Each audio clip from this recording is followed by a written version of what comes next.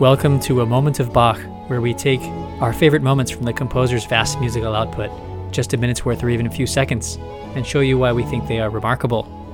We are your hosts, Christian and Alex Giebert. We are at the end of a 3-part series where we look at the 3 parts of Bach's great Mass in B minor Kyrie section. We are now at the second Kyrie.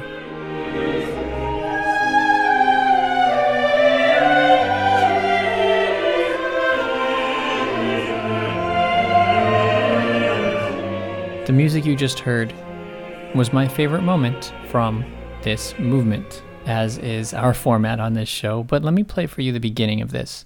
It's always important with Bach, especially with the fugal stuff.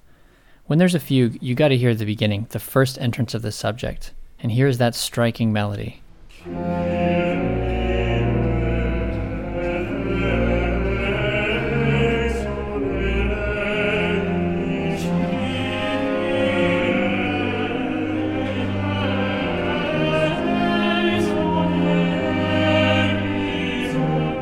So if you're just joining us, I highly encourage you to go listen to the other 2 episodes before this to get a little bit more context. We're on part 3 of a 3-part miniseries here, and kind of like a good story, you really want that first act and second act first. You don't want to jump into the last third of a movie to only see the conclusion.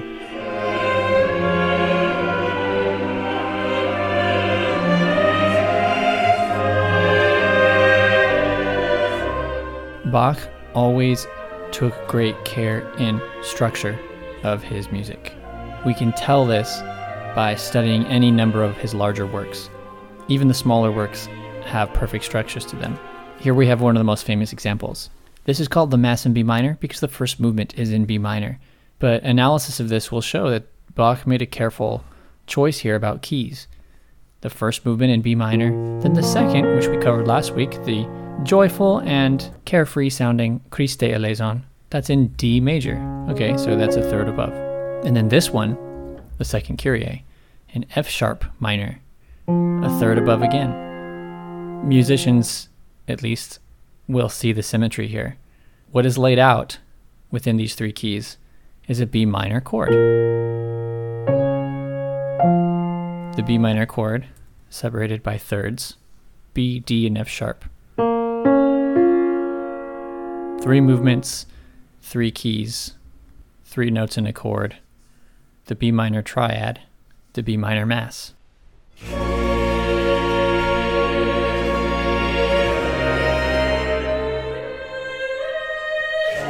Bach had such a penchant for 3s that you could almost say he was obsessed with the number 3.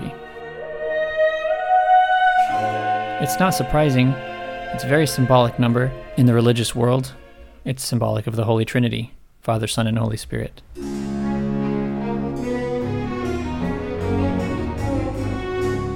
In this set of 3, it's really Father, Son, and Father, right, Christian? Because of the way we talk about the Kyrie, it's Lord have mercy, talking about God the Father, then Christ have mercy, then Lord have mercy. More text about the Spirit is to come later in the Mass in B minor.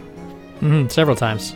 Yeah, but he doesn't do, just because of the limitation of what the text is, he doesn't do Father, Son, Holy Spirit right here, although Bach does stuff like that all the time in other works and later in this work.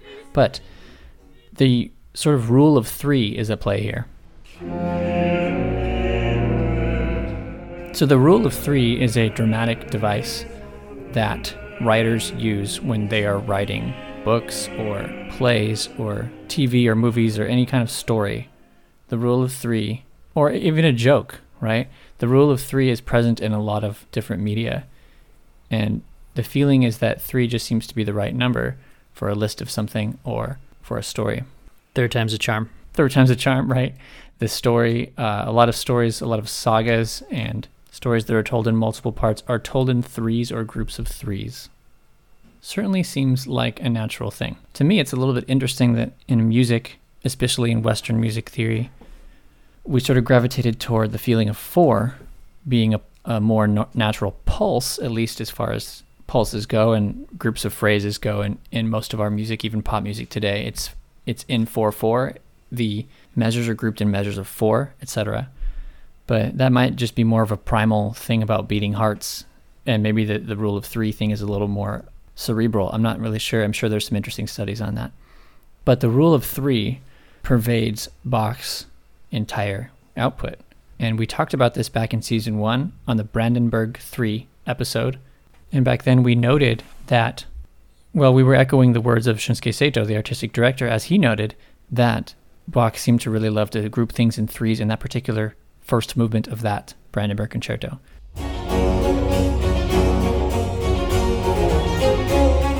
It was the 3rd Brandenburg concerto, and happily, Bach seemed to have just used the number 3 all over the place. You had da-da-dum, ba-da-dum, ba-da-dum, ba-da-dum, ba-da-dum. 3 of those. And then you'd have 3 of the little ba-da-dum, 3 of those. And then there was maybe 2 or 3 other little chunks of the main theme that are grouped in 3s. It was clear that Bach was doing it on purpose. Kyrie, right? 3 syllables.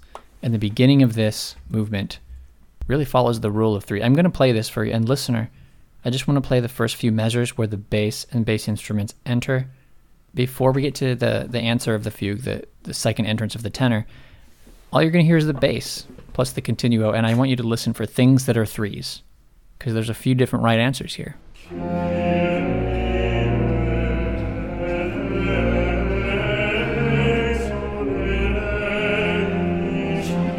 So, what did you notice? Christian, what did you notice that was in 3s? Well, you have the first 3 notes. Yes. That form a little cell. And also, before that second set of voices come in on the second statement of Kyrie, the answer, before that happens, the first voice has 3 sort of words, like sub-phrases. We have Kyrie, and then a rising eleison, and then a falling eleison. Yeah, and the last 3 notes of the falling eleison, they just fall back down to the do, right? Mm-hmm. And it kind of echoes the beginning, the Kyrie thing. It's like a mirror of that almost. But you're right, there's this arch-like structure to it.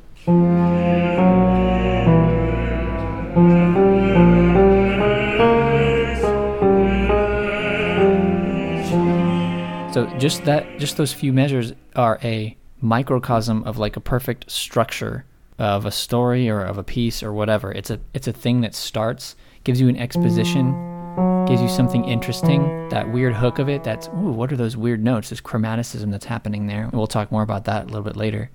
And then rising tension, okay, up to a high note. And then a release of that tension falling back down, a repetition in a word to give you a little more security, and falling down to something more stable. Yeah, Alex, I run the risk of sounding a little too academic here with terms, but it's stuff that we have actually explored in another episode recently. But I believe that there is recursion in the contour of this first phrase, of this first 3-word phrase. So you got your first Kyrie. It goes up and then it goes down, right? It's a note, and then the second note, it goes up. And then the third note, it goes down. And then on the second phrase, the eleison goes up, and the third eleison goes down. So the first word, which is Kyrie, has a shape that is a lot like the first, second, and third words shape on a smaller scale. Oh, yeah, it's like a fractal. Again, like we talked about. It's recursive. If you zoom out, the shape looks the same again. So a way to think about this visually, listener, is just like imagine a window. The window is like split into 4 panes, let's say, that are like 4 little squares, right? So you could be looking at one of the smaller panes, but then zoom out to see the whole window. It's another square. Then walk back a lot further and see the entire shape of the house. And it's pretty square too, like at least mostly square. Right? And then maybe zoom out and look in a drone view about the entire neighborhood, and you'll see that the block is square. So you get the idea. At a certain point, the analogy breaks down, but it's what it is, right? That's recursion. And that's what we're seeing here in the score. And then, Christian, to stretch that a little further, when the tenor enters, it's like zooming out again, and then the alto enters, and then the soprano enters. Each of these structures is repeated, as we've talked about before with fugues. but you start to see it look, in the entire movement, you start to see it look like this 3-part structure as well. Now, you'd have to listen to the entire thing to get the sense of that, but I will tell you, I spent a good amount of time nerding out on this, and it does work. Yeah. And this was not an accident when it comes to Bach. Definitely not. Then there's just the general idea that a 3-part form has a beginning, middle, and end, and the beginning is sort of introductory and the end is conclusive. So you have 3 short words at the beginning, and the third one is the only one that closes harmonically back down to do. Right. The third one is just right. Using our rule of 3 again, that's like the Goldilocks story, right? Yeah. Where the first and second, the first is too big, the second's too small or whatever. The third is just right. Yep. And it does kind of follow in the structure of this. Yep. There are 3 parts of the Kyrie as well, so of course. So that on a much bigger scale, it's that as well. So in fugues, a lot of times you'll have that opening subject, but there's a lot of other things going on in the middle of the fugue, because if the composer only repeated that one melody a bunch of times in different keys, it would get boring. So there are other themes happening in here. There's a couple notable ones. I think there are basically 3 that are the most notable. The first is the subject that we already talked about at the beginning. The second is the counter subject.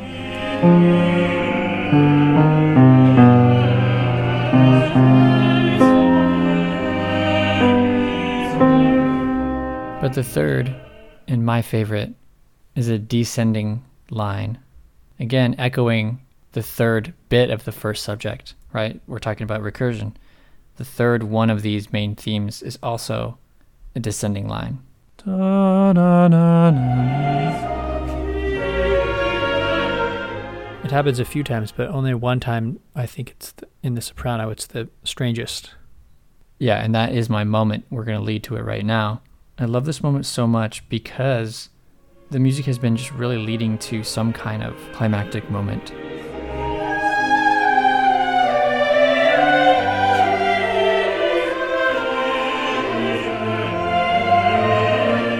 Listen to the cascading feature here.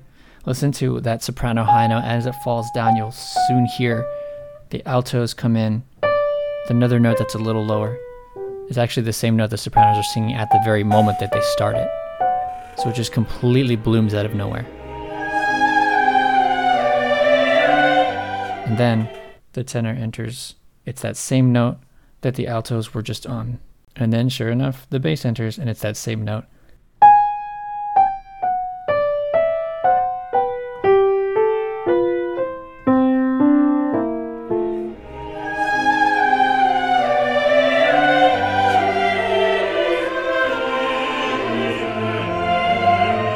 What that means is Bach has to be in 4 different keys, or he's switching between keys on each of these things here. It's not very common. We talked about this once a while back in the, what was it when he did that, and we said it was weird.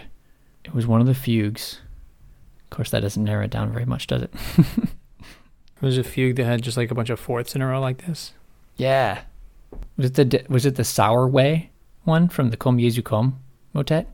Yeah, I think it was. Yeah.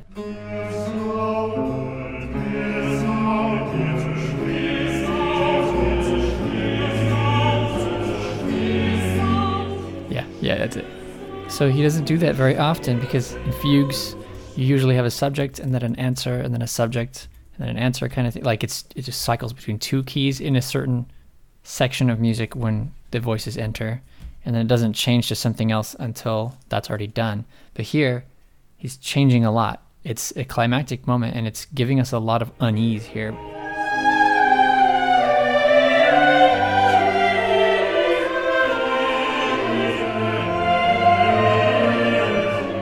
And I would be remiss if I didn't point out that this is yet again, I think, the 6th or 7th bass drop moment that I've chosen for a moment of Bach. I am too predictable at this point. Listeners, if you hear us mention what the next piece is going to be, if you hear me mention what the next piece is going to be at any particular time, just listen to it and find that spot the bass drops out, and it's probably my moment. It's too easy now. Here it's a little bit more subtle because the bass doesn't drop out completely, but it goes up high, then it does kind of fizzle, and then it is out for a couple beats, but it's after the soprano already entered on that high note, so it's not quite as obvious. But listen for that bass to just fizzle here.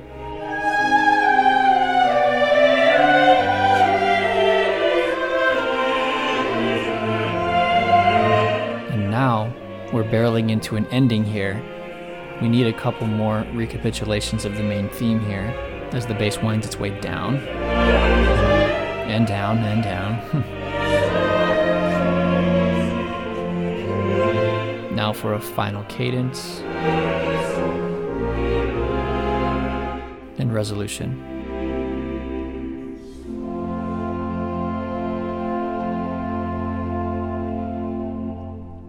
So there is where he leaves us on F sharp major. You'll notice that major chord, that's pretty common, like we've talked about, the Picardy third at the end there.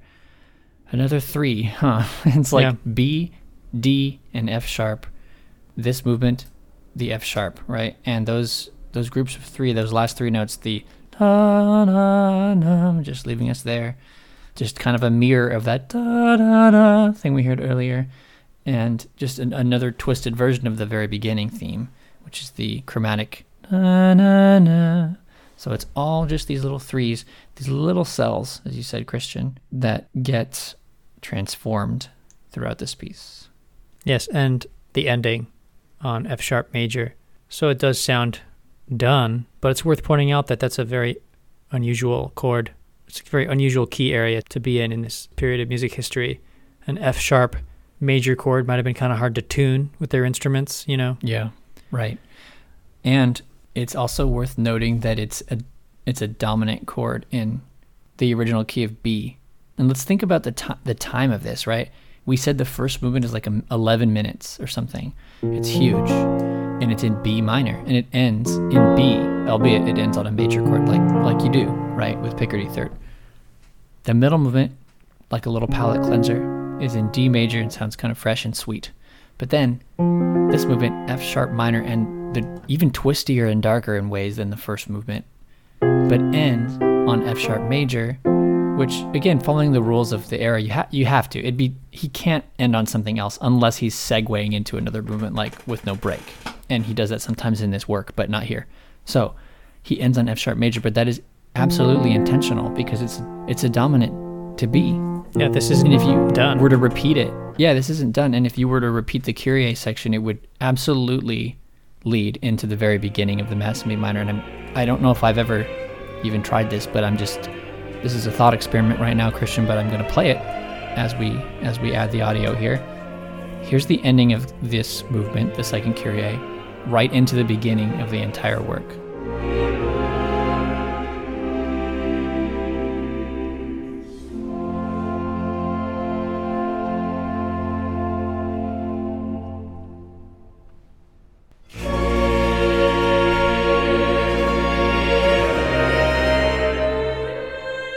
I think that works. It's just the rules. It's just math. It's just music. Definitely it works. It's almost as if the Kyrie entire section of 3 pieces is almost one complete piece except for its very ending, because the Kyrie first one is so long, it's in B minor, or home key of the entire Mass. Its second part, as you said, Alex, the Christe eleison, is in the refreshing, different style, but also in the most common secondary key area that you would have in this relationship tonally, which is D major. The third part is short, the second Kyrie, and it's in a weird zone. It's in F sharp major. It has different logic as to why it is that way, but it's almost like one big, long, dominant chord, which is a way of saying that it is still pointing back somewhere.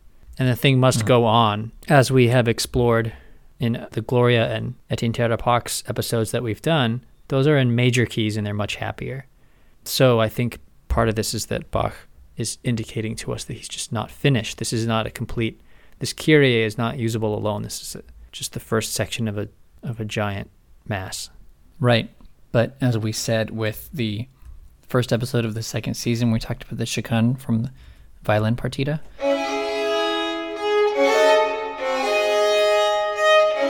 We talked about that felt like a cyclical thing too. It it cycled through a certain set of chords like that form typically does. And after it ended, you could start it again because the next, it started on beat 2. So you just end on beat 1, then you started over.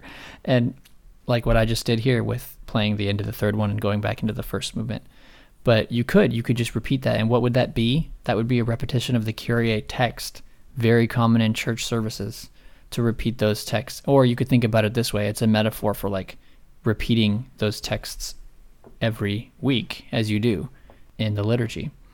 I'm really obsessed by this idea of theoretical starting over. What the composer didn't intend literally, but the composer definitely knew that there was a pattern, but it's sort of theoretical. And yeah, we actually discussed this on one of our very first episodes, Alex. We explored the famous C major prelude.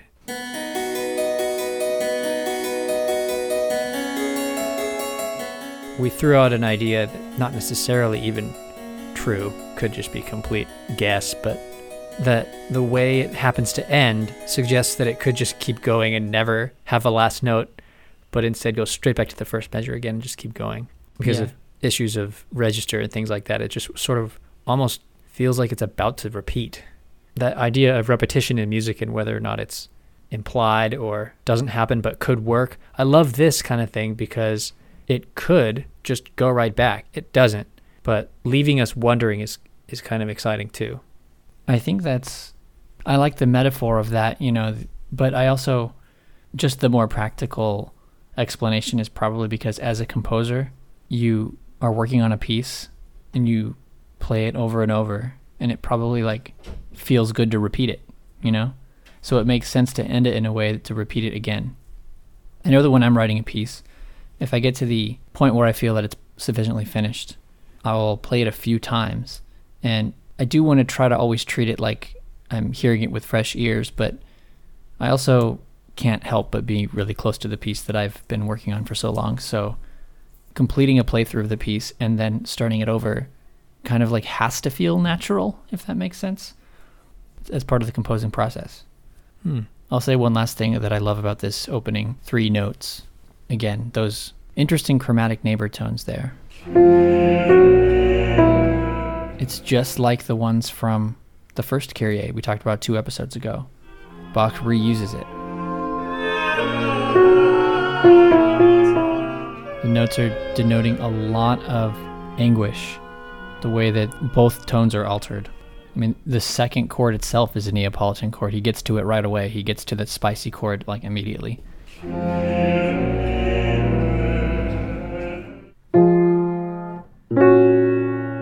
Yeah. So they're not chromatic neighbor tones in the sense that they are neighboring a tone that is harmonic, but in terms of music theory, what I'm saying is that all 3 notes belong to their own different chord. So there are 3 different chords, but they work out to be this weird chromatic thing shifting up and down. Right. I just mean that they're a half step apart. Yeah. And they like orbit closely instead of at a comfortable distance. They like are too close, and it's a little, puts you a little on edge. Yeah. A little freaky sounding. It is, but on the other hand, it's also one of the most simplistic cells of pitch you could have, of 3 pitches you could have, as any music theory student knows who had to take 20th century music theory. In terms of half steps, like the narrowest interval on a piano, the closest notes together on a piano, this is just 3 clustered together. And if we don't worry about what order they're in, or even what key they're in, they are just 1, 2, 3, just like that. And they are, there's only a few ways you can arrange 3 notes, really, if you don't care how they're inverted, what order they're in, if you just try to smash them as close together as possible. And doing so in terms of analysis is what we sometimes apply set theory to this.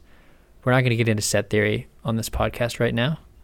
It's a huge thing that goes broad. Yeah. It goes way past music, but its application in music is usually used in music that's much newer than Bach, more like music that's about 100 years old at this point. However, I just love Bach's opening 3-note motif because in terms of a little tiny cell, a little set, it's actually the smallest set there is of 3. It's the smallest trichord, we would call it.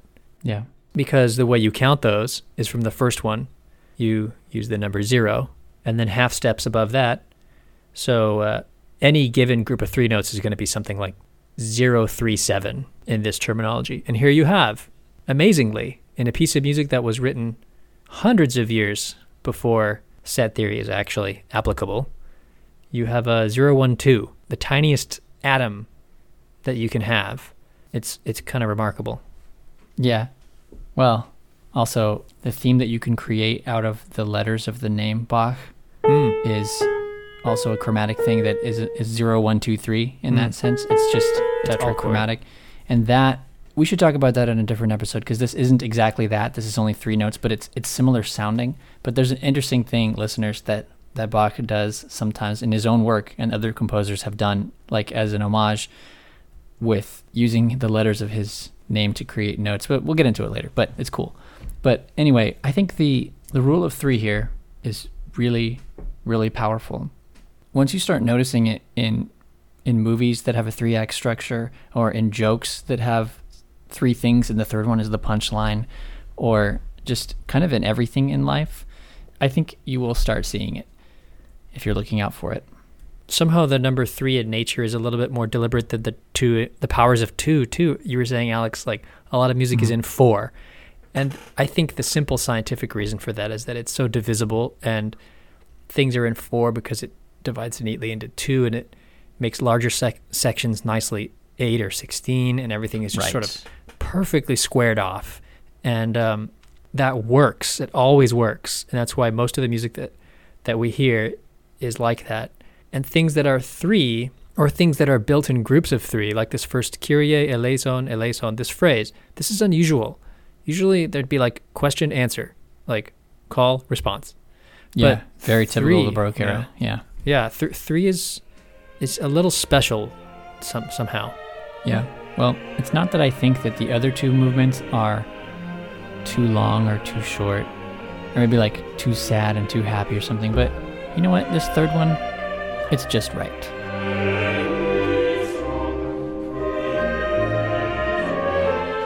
And now, here's the descending chromatic moment from the second Kyrie.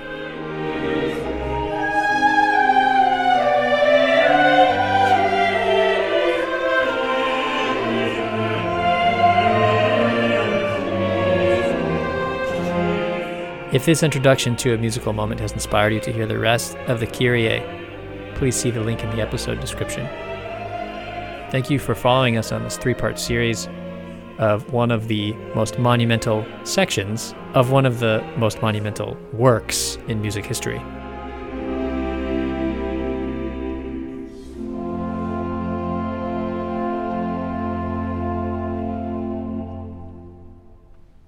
Please subscribe to us on your podcast app and review us and rate us. It helps us a lot. Yeah, and continue to give us suggestions about what you might like us to talk about on the podcast. So, speaking of that, Christian, what are we doing next week? Well, this is a listener suggestion, but it is also a moment of Bach that is just so self-evident, and one of those that I think perfectly sums up the goal of our podcast. That is, things that are just truly remarkable little moments. And it will come from the solo cantata Widerstehe doch der Sünde, BWV 54. Until next time, enjoy those moments. Hey, that's 3 words. Until next time, enjoy those moments.